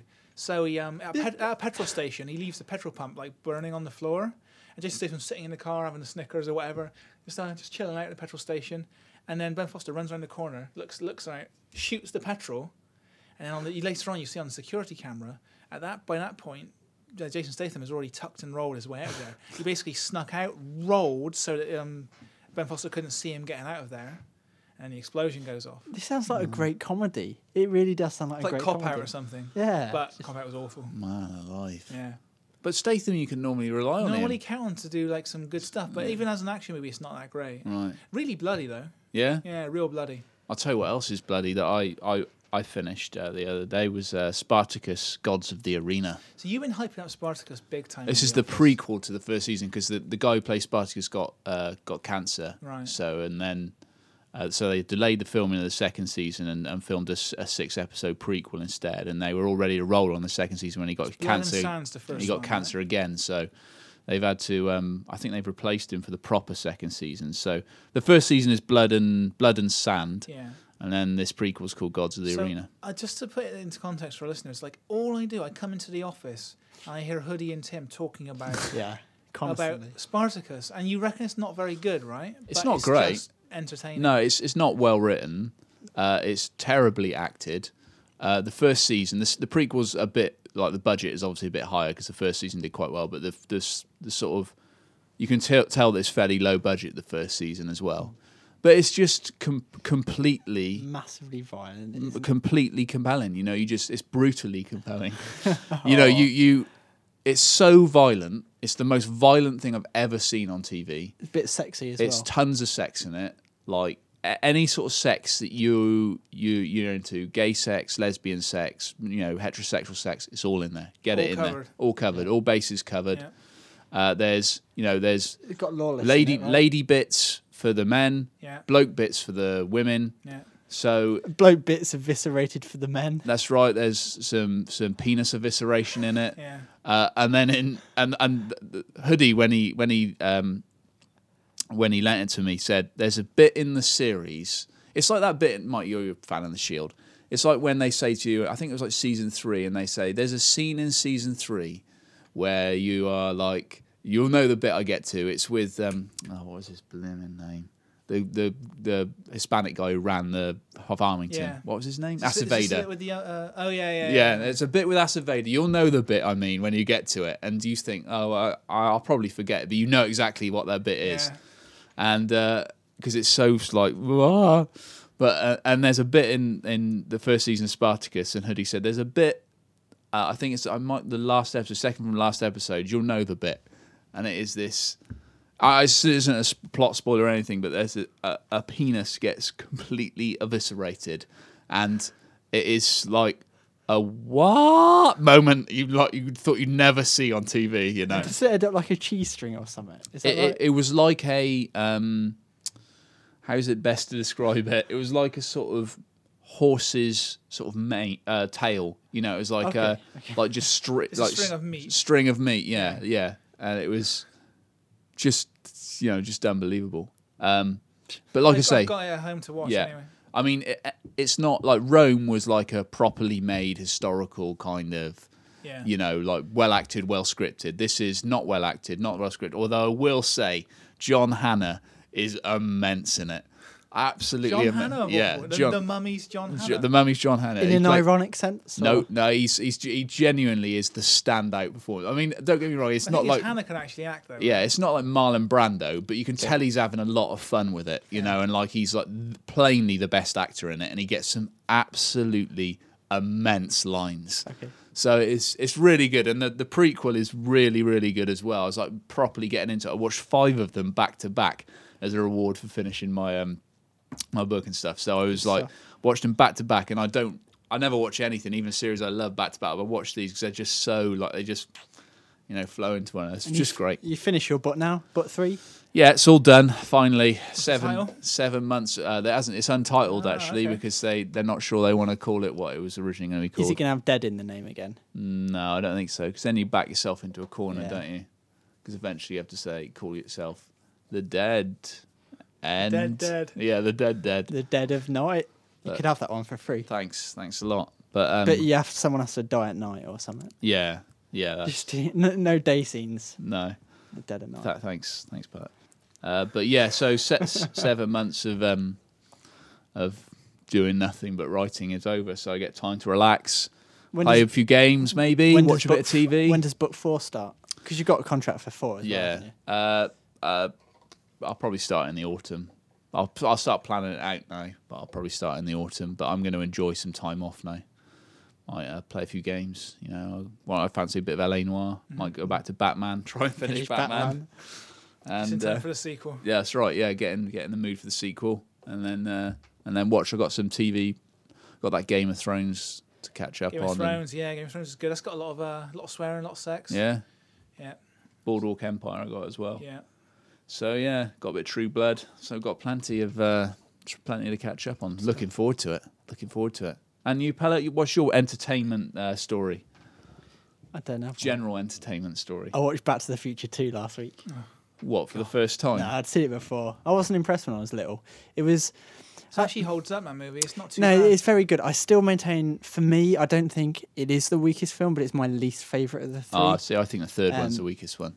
Matt Castle said the same as well. But I really like the third one, although I have to watch it again. Maybe it doesn't hold up. I like the third one. I think the third one's good. Like the third one. Here's why I don't like 2 nearly as much as the rest. Because first one, 50s, cool time period. Very cool film, very classy. Third one, Western. It's a happy, jovial Western time. Everyone's having a gay old time. It's a real Calamity Jane Western. Yeah, it's a good laugh. 2, so depressing I wanted to kill myself. The future's horrible. Even the good future is horrible. Like that family... Just nightmare. Their life is miserable. Yeah, right? They hate it. Everything's broken. He gets fired. They've got no money in a car accident. He's right. And then Biff goes back to the past and changes it even worse. Yeah, it's a He's terrible married past. His father was murdered. Like kids are shipped off I've got to a strong bit of Europe. Back to the Future trivia, actually. Right? when he goes back to the past, everyone always asks the same question. The fact is, Biff manages to bring the DeLorean back to the present. I said this to Lucy straight after. I said, "Why?" I can tell you. The deleted scene. In Back to the Future, changes to the past propagates through time slowly. It's like a wave. It's like a wave which moves forward through time. So when Marty McFly goes back to the past, accidentally raises himself from existence, his older brother dies first. Like he fades from the photo first, then his older sister, and then he starts to fade because it's propagating through time. It's taken out the oldest brother's birth first, then it took out the older sister's birth, and then it's hitting Marty, and it's propagated through time. So Biff is able right then and there to travel back to the future. Travel back to the future and leave the DeLorean there. But there was a deleted scene where Biff, because if you notice, he staggers out of the car, clutching his chest. Heart attack, and then he dies. Yeah, in the original film, he would fade away. Apparently, it confused audiences originally, but it was because that change is propagated to their time and wiped Biff out. No, do you know the actual change was supposed to be that after the events of Back to the Future 2, like sometime in the 90s, I believe, Marty's mum was supposed to have shot and killed Biff. So that's why he wouldn't then exist in that future, because he was supposed to be dead by 2015. Yeah. Okay. So that's why he fades out. Yeah, and there's your answer. It's like in Back to the Future's version of time travel works a little differently to more conventional systems. And it was so depressing. I mean, I like the stuff in the 50s where it's all from a different angle.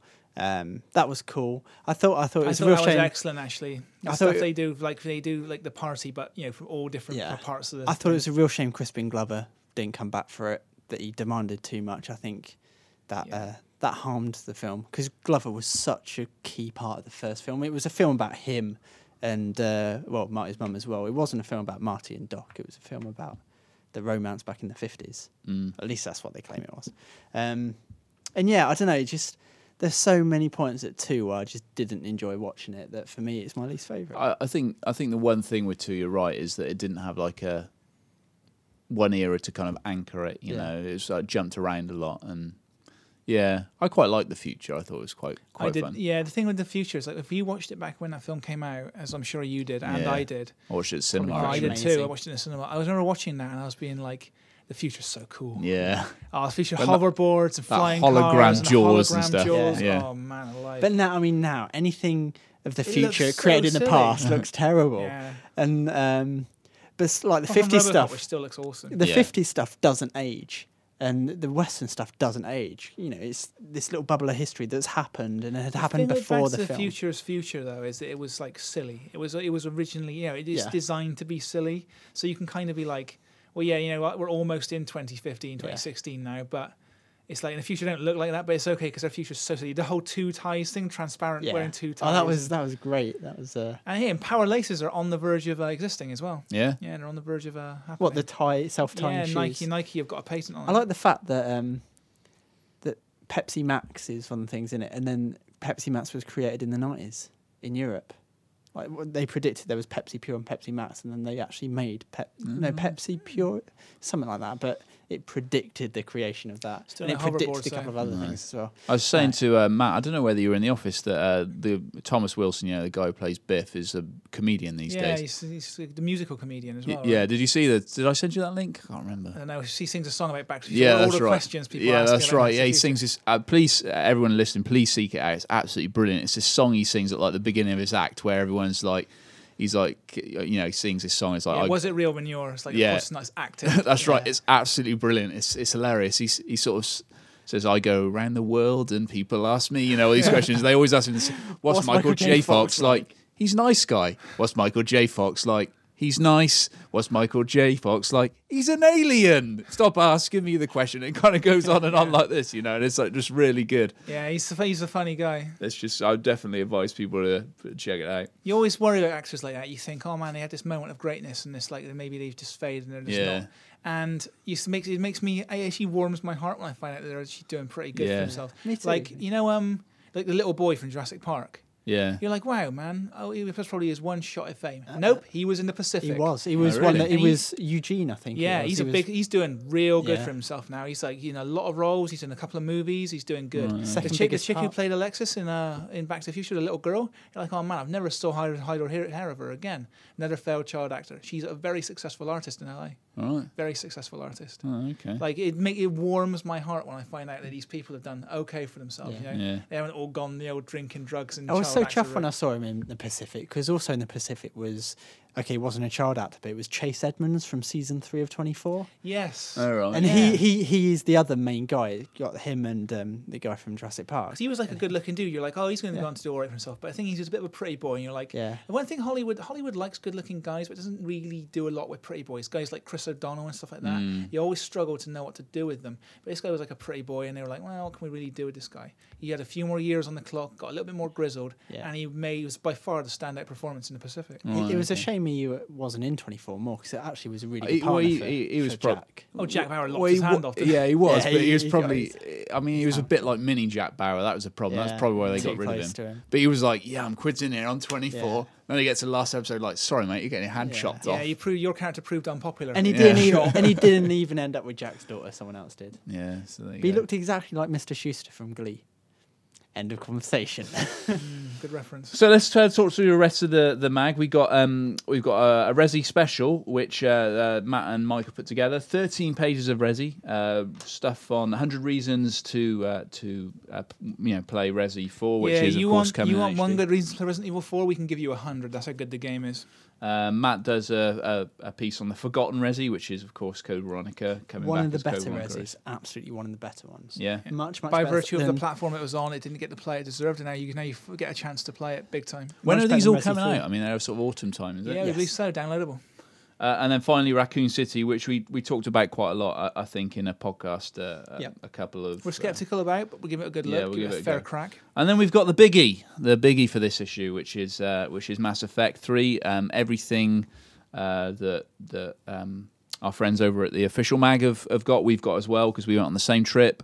And we've But got the we same should say food. different content. But of course, different content. Yeah, I meant in terms of the screenshots and the access and that kind of stuff. And Mike, you were out there seeing it, and Even when I was there, I called it. I said that game is not coming out this year. I'm not sure if I said it on the podcast already, but I called it. I said that game is not going to be ready in time for November. Sure enough, just this week they announced to slip into 2012. That's the right thing to do. Not just from a creative standpoint, but from a business yeah, standpoint. absolutely. Get it away from all these other big games. Let it give its chance to shine. Yeah. January, February next year. They can own the beginning of next They can year. absolutely dominate. So long as they don't fall in the same week as Bioshock Infinite, Here's which the is thing, also if the they start of release it- 2012. Yeah, if they release it this year, at the end of when it comes to the time to give out all the BAFTAs and all these other awards, it'll all go to Skyrim and they'll all go to Battlefield and all these other games. If they release next year, they'll have Game of the Year awards from everybody. They get to release their Game of the Year edition of the game. They get to get us that second shot at PR representing the game. It's going to be. It just makes sense. And hey, you know what? Everybody at home, I know you wanted to play it right now. So I want to play it as soon as possible. But hey, we're going to have our plates full come autumn. Yeah. You've been waiting years to finish this trilogy. You don't want a rushed ending. No. You want the best No. conclusion possible. And they've got so many loose ends to tie up in that third game. Yeah. So many, because everyone would have played it in a different way, but they have to record all the lines for all the characters just in case, certain characters come over and so it's just, even before you went over to see it, we were talking about the fact that they'd be, even if they are going to have it ready for November, they'd be insane to release it then. So it makes, like you say, it makes complete sense for them to push it into next year. As well as Mass Effect, we've got Matt's done a complete A to Z of Batman Arkham City. Everything we know up until this point is in there. Is that right, Matt? Everything? Hey, that's not legally binding. It is an A to Z though. It's like Yeah. give us an example. Uh, One of the more obscure ones. Don't go P, the Penguin. Matt, you know it better than me. Oh, I've put it out of my memory already. I put you guys on the spot, innit? You have. Y is for Yuletide cheer. There you go. I'm not explaining it. You picked the weakest one. Yeah, out that of the was lot. pretty weak. No, but it's a good little story. It's about the Calendar Man, but it's about things that people don't necessarily know about the calendar. It was because you were stuck on Y, right? What about L for Lazarus Pits? There you go. There you go. That's good. So I mean, it's if you like Batman, you'll be able to go through it and be like, they forgot this thing. They could have done a better one for that. And then you can write mails to us and complain. There's a Or good. if you don't know Batman, you can read it and be like, hey, I didn't know that. By the way, some strong trivia. for Zed, I'd just like to say I actually did. It's Victor Zaz, and all the names goes like surname, comma, first name. But unfortunately, there was an art mistake. So under Z, you got the V highlighted. In defense of Art and the editor of the magazine, that the last 3 days of last issue were possibly the worst 3 days of any issue That was a tough issue. ever had in the history of this Why was magazine. that issue so tough? Because we basically redesigned our entire bag 2 days after it was supposed to be at the printers. So yeah, I said to Matt yesterday, I final checked all the pages, well, pretty much all the mag, from 8 o'clock in the morning when I got into work to 12 o'clock at night, with 1 hour break to put my daughter down when I got home. So that I said to him, there may be a couple of mistakes that have crept through.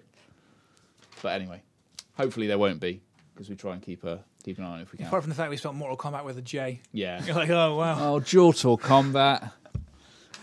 So quick reviews overview, and then we'll have some questions. So we got Mortal Kombat, Operation Flashpoint Red River, Michael Jackson The Experience, Which I reviewed, yeah, and actually really enjoyed, even though it's not particularly good rhythm game. Too much of the singing as well? Game. Were you focusing on the dancing? Or No, I did a bit of singing, yeah. Breaking out the vocals? Yeah.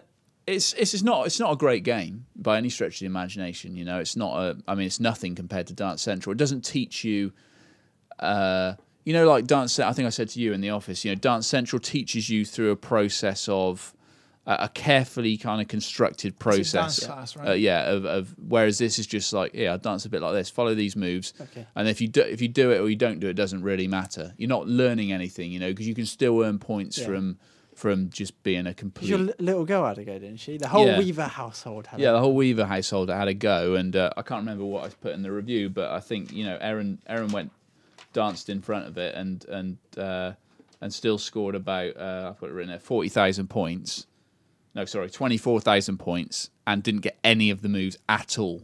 So, you can't really fail. I was probably kinder on it because I really like Michael Jackson's music, so, but well, that's the thing. It's like if you're buying that game, you are coming from that point of view. Yeah. It's like, I don't know about this. I prefer Sting. Yeah. How about having the latest Portal review in the world? Yeah, it is pretty late. But it is the authoritative review. It is authoritative the absolute the last word on the game. Not much we could do about that. Unfortunately, we got stooped on the NDA.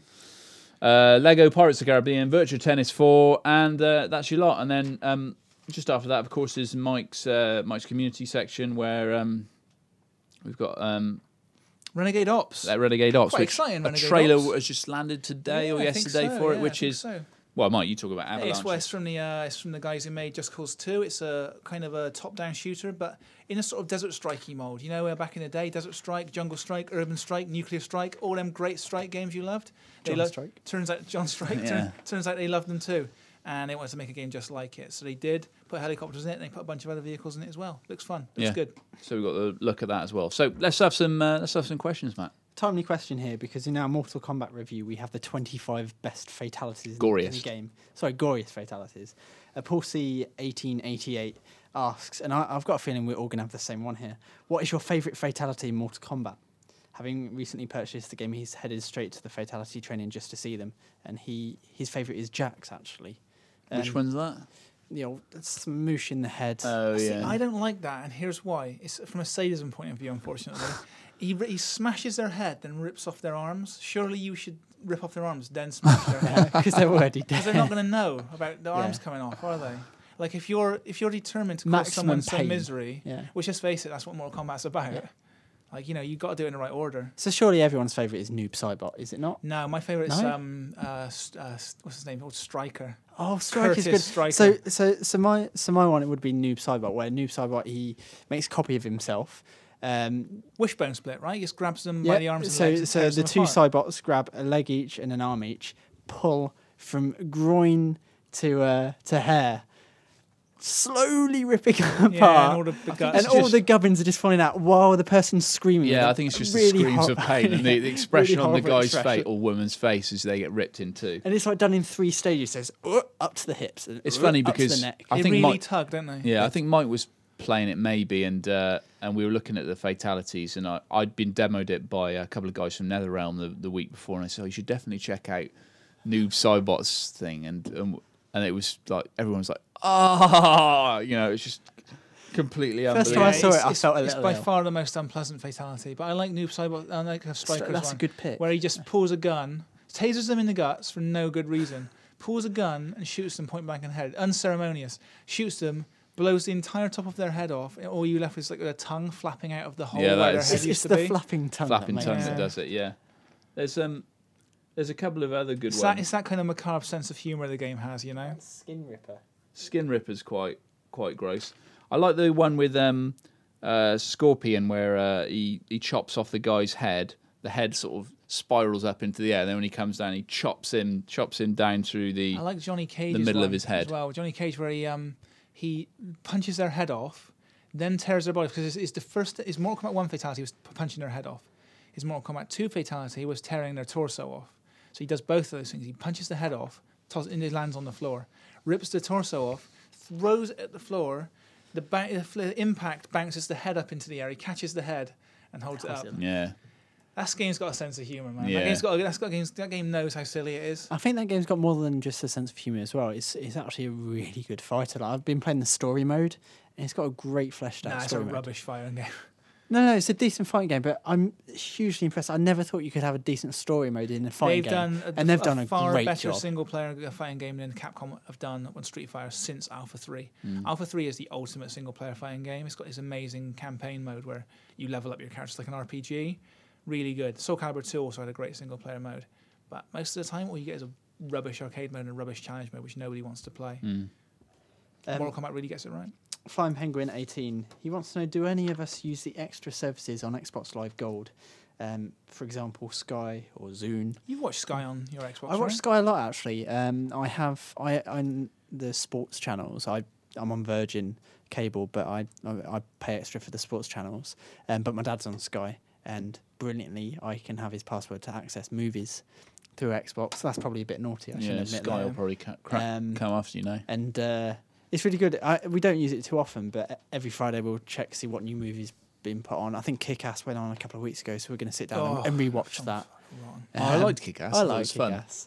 And yeah, it's just good to have a library of movies. If you fancy watching something, you can just pop it on. And it means I can catch up with the Sky Atlantic stuff, such Any as good? Game of Is Thrones. it all stream? It all comes Yeah, in fine. all right. I mean, it's not like having a Blu-ray and playing it through on the PS3 No. quality-wise, but yeah, We've done a poor job of covering that kind of content in the magazine. Yeah. That's something we're looking to address in the future because that content is there and it is a big part of There's the a Xbox lot of and we it. should be covering it. I've also used Last.fm a few times, particularly at Christmas. I just type in Christmas and it just plays a succession of Christmas movies. Admittedly, you do have to skip for a few because it's got all crappy Yeah, that's the cows problem and with stuff. that's the problem with Last FM. Like It's you a bit get unpredictable. Yeah, so it's a box of chocolates, man. You never know what you're going to get. You get. I'd say out of you get 15% great songs and not 85% shite songs, but you get probably another 60% okay songs, but and It's then like having a John Strike Christmas playlist. yeah, and But then the it rest is- is just It's awful. good just when you want to chill out for a bit, like that. We put it on and then put up the tree.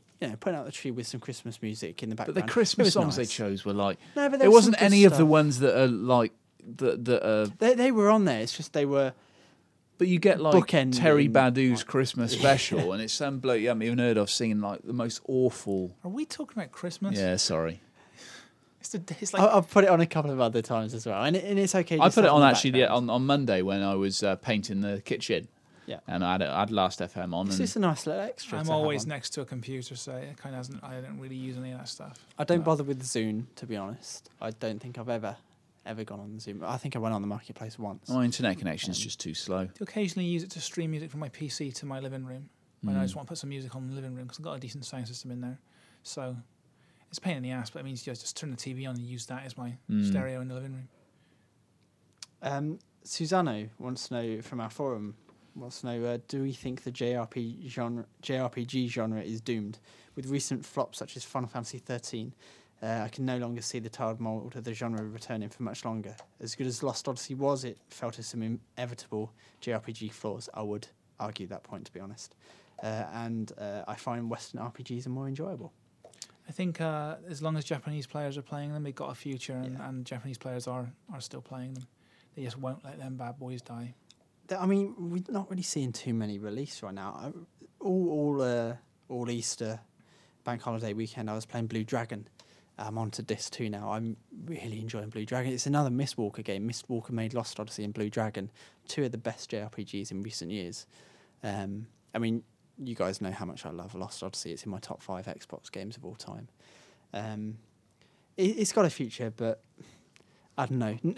Not if Square are trying to pull JRPG away from what's true to the genre. I think the whole development scene over there has taken a long, hard look at itself over the last couple of years and realised they need, like, what they've been doing hasn't worked this generation. It just hasn't been good enough. It's not even that it hasn't been good enough. It's just that, they need the best JRPG now isn't what people want to play in the West. It's just it doesn't stick. It hasn't got the sticking power over here. Well, I think they're readdressing that. I think it has to a point, but I think what we're seeing is that maybe we're not going to be getting too many more PS3 and 360 JRPGs. You're going to see them now predominantly on the DS and stuff. I mean, Dragon's Quest, perfect fit for the DS. Best RPG of the generation is The World Ends With You, I think. Yeah. That was a great game. Again, another DS game, and I'm actually now playing my PSP more than ever because I've got Final Fantasy 9 on it, and I get to, when I'm off to London. They re-released the Persona games on PSP as well. Yeah, Persona, you got Final Fantasy 7, 8 and 9. Final Fantasy 4 Complete Collection has literally just been released, I think, this past week.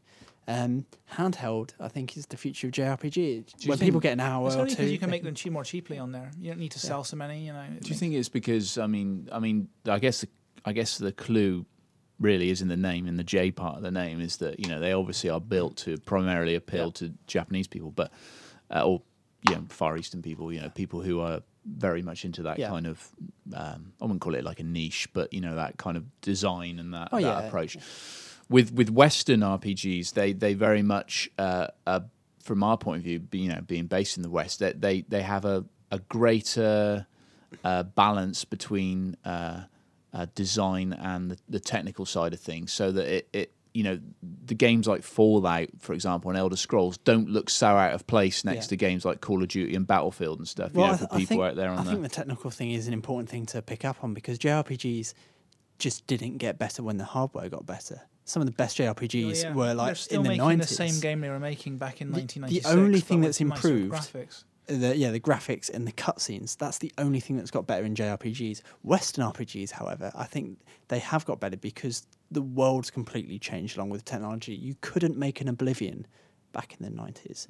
Whereas, JRPGs, menu-based, random battles a lot of the time, not always. It's a bit of a generalisation, but the actual game structure has remained unchanged, whereas new hardware has allowed those games on the SNES. New hardware has allowed the Western RPG to blossom and become much bigger than it originally was. And also, they embrace a lot of Western RPGs, embrace a lot of elements that are not traditional RPG elements. Like in Mass Effect, for example, it's much more of a shooter really now than it is an RPG. And it started off, the first game pitched as an RPG really, and then with the second game they made it much more. Sort of story-driven shooter. Yeah. There are driving bits as well. Fallout is kind of the same as well. It's like a lot of, I know there's like the whole RPG structure behind it, but it's very. Deus Ex is an RPG. It's an RPG stealth game, and I think that for audiences here, I think it makes the step into RPGs a lot more. A lot less alien, you can kind of go in and not feel so out of place. Whereas with those JRPGs, they still are, like you say, so based on the old model that they're just not as appealing to the. I think the big thing is like Western RPGs are based on freedom, whereas Japanese RPGs are based on rules. Like Western RPGs are about like you doing your own thing, and Japanese RPGs are about you being told a story. This is the story. This is the story I want to tell you, and there's definitely room for that. There's definitely a space for that, but I don't think that space is on major consoles anymore, because I don't think the games can shift enough units to justify it. I think JRPGs are going to struggle from here on out, and I think, like I say, Japan's taken a real long, hard look at itself. Don't be surprised if you see a Final Fantasy farmed out in the next. I think years. the most. There was one originally, and that got. Was that Grin who was working on? Yeah, Grin was working on. That would have been a disaster, but I mean, I could fully see Obsidian working on it. But I think for me the worrying thing, because I like my JRPGs, I'm quite happy to play them on DS and whatnot. But it's seeing Final Fantasy 13, which was just not very good at all, very linear, very scaled back. 14, which has been abysmal. It's an online game. Japanese gamers didn't like Final Fantasy 13. You know, 14 they don't like either. It's 14's still broken months and months after release. And they're still giving out free months, It's right? still free because Square cannot charge for what they've put out there. It's a beta at best. It just doesn't work. They've had to get in a whole new team. They've got rid of some of the old guys, brought in new people to try and fix the game that they sold last year because it still ain't working. It's not as if it's just people in the West complaining about these games. Like you look at like boards like they have over there, 2chan and stuff like that. You know, where they people just get together and discuss games. And the list of complaints they came out with about Final Fantasy was extensive, to say the least. You know, and they were playing it before a lot of Western gamers, and those early Japanese opinions ended up informing a lot of Western critical response. Like Japanese gamers aren't happy with JRPGs the way they are at the moment either. So, a big change, I think, is in store. I don't think the genre's gone away forever, but a big change is there. Interestingly, there is like a whole scene of Japanese gamers over there which do play Fallout and Oblivion and Gears of War, and they're considered the strange ones, Yeah. It's like in the same way over here, when I was playing on the SNES, like I was the guy who was importing a copy of Final Fantasy 3, which is, of course, FF6 in America, importing Front Mission, which you could only play on a genuine Japanese SNES. There were no converter cartridges which would work with it. Chrono Trigger, that kind of thing. And like I was the weird one. Now there's Japanese gamers who are importing Gears of War, importing Fallout, importing Oblivion, importing Call of Duty.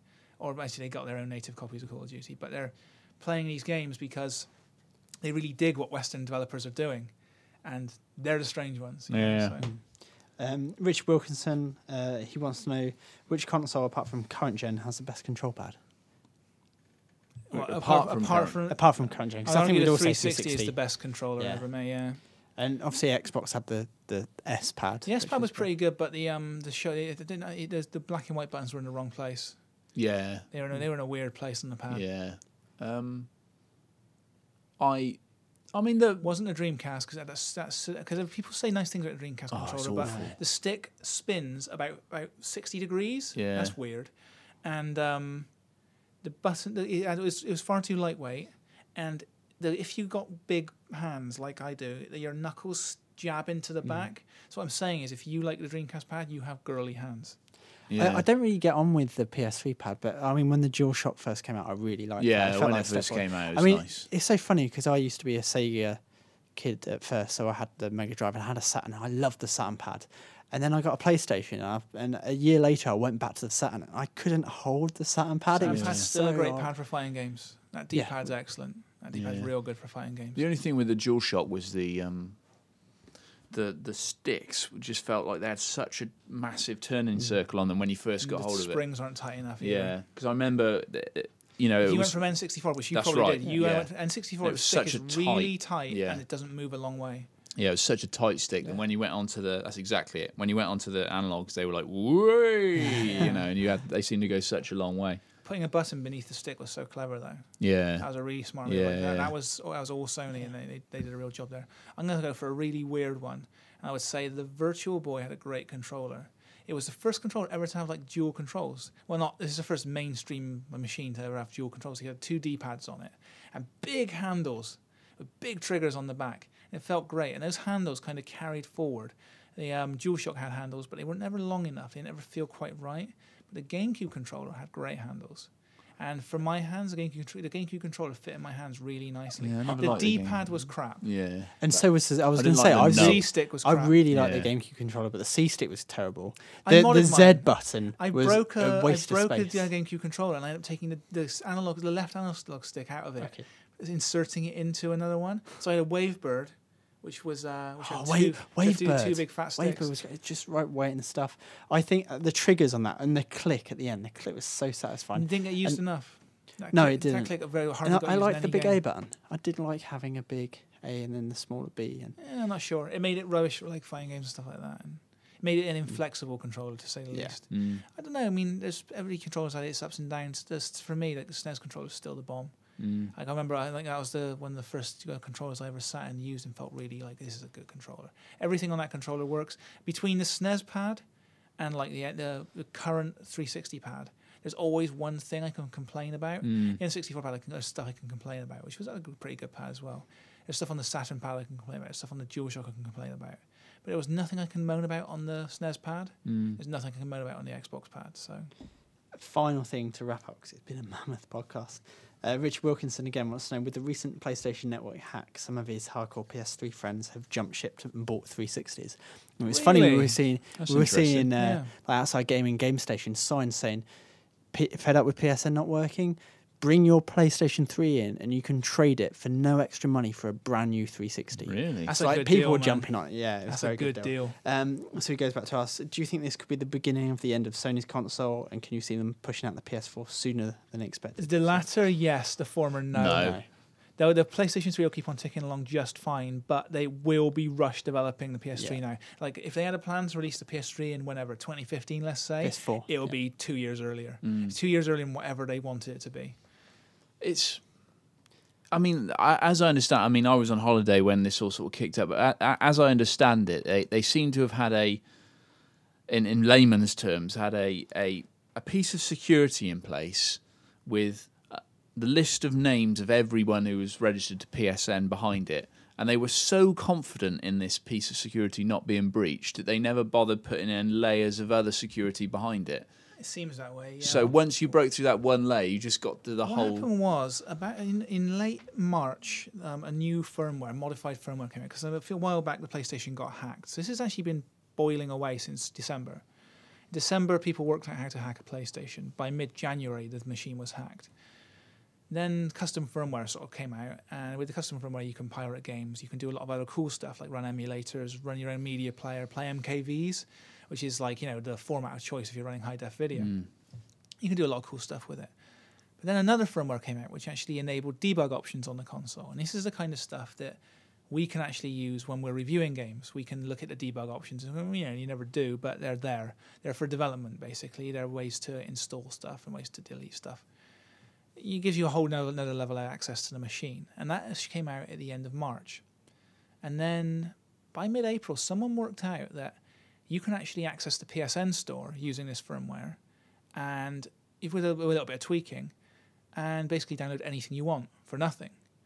And that was like, you know, that's a big deal. And so word got around on that. And that was a disaster for Sony. But then someone else worked out that you can actually give yourself admin rights. You can give yourself Sony's own admin rights with this firmware, and basically look into anyone's profile, look into any data you want. You can unban yourself and so on, and you can do lots of other cool stuff. And you know, there's people out there who know exactly what's going on. I can't claim to be one of them, but that was the moment Sony shut down PSN, because all of a sudden they with those admin rights, every account is compromised. I don't think anyone out there right now has a list of 80 million people's details, but if someone was interested in your details and they had that firmware, in theory they could have accessed them.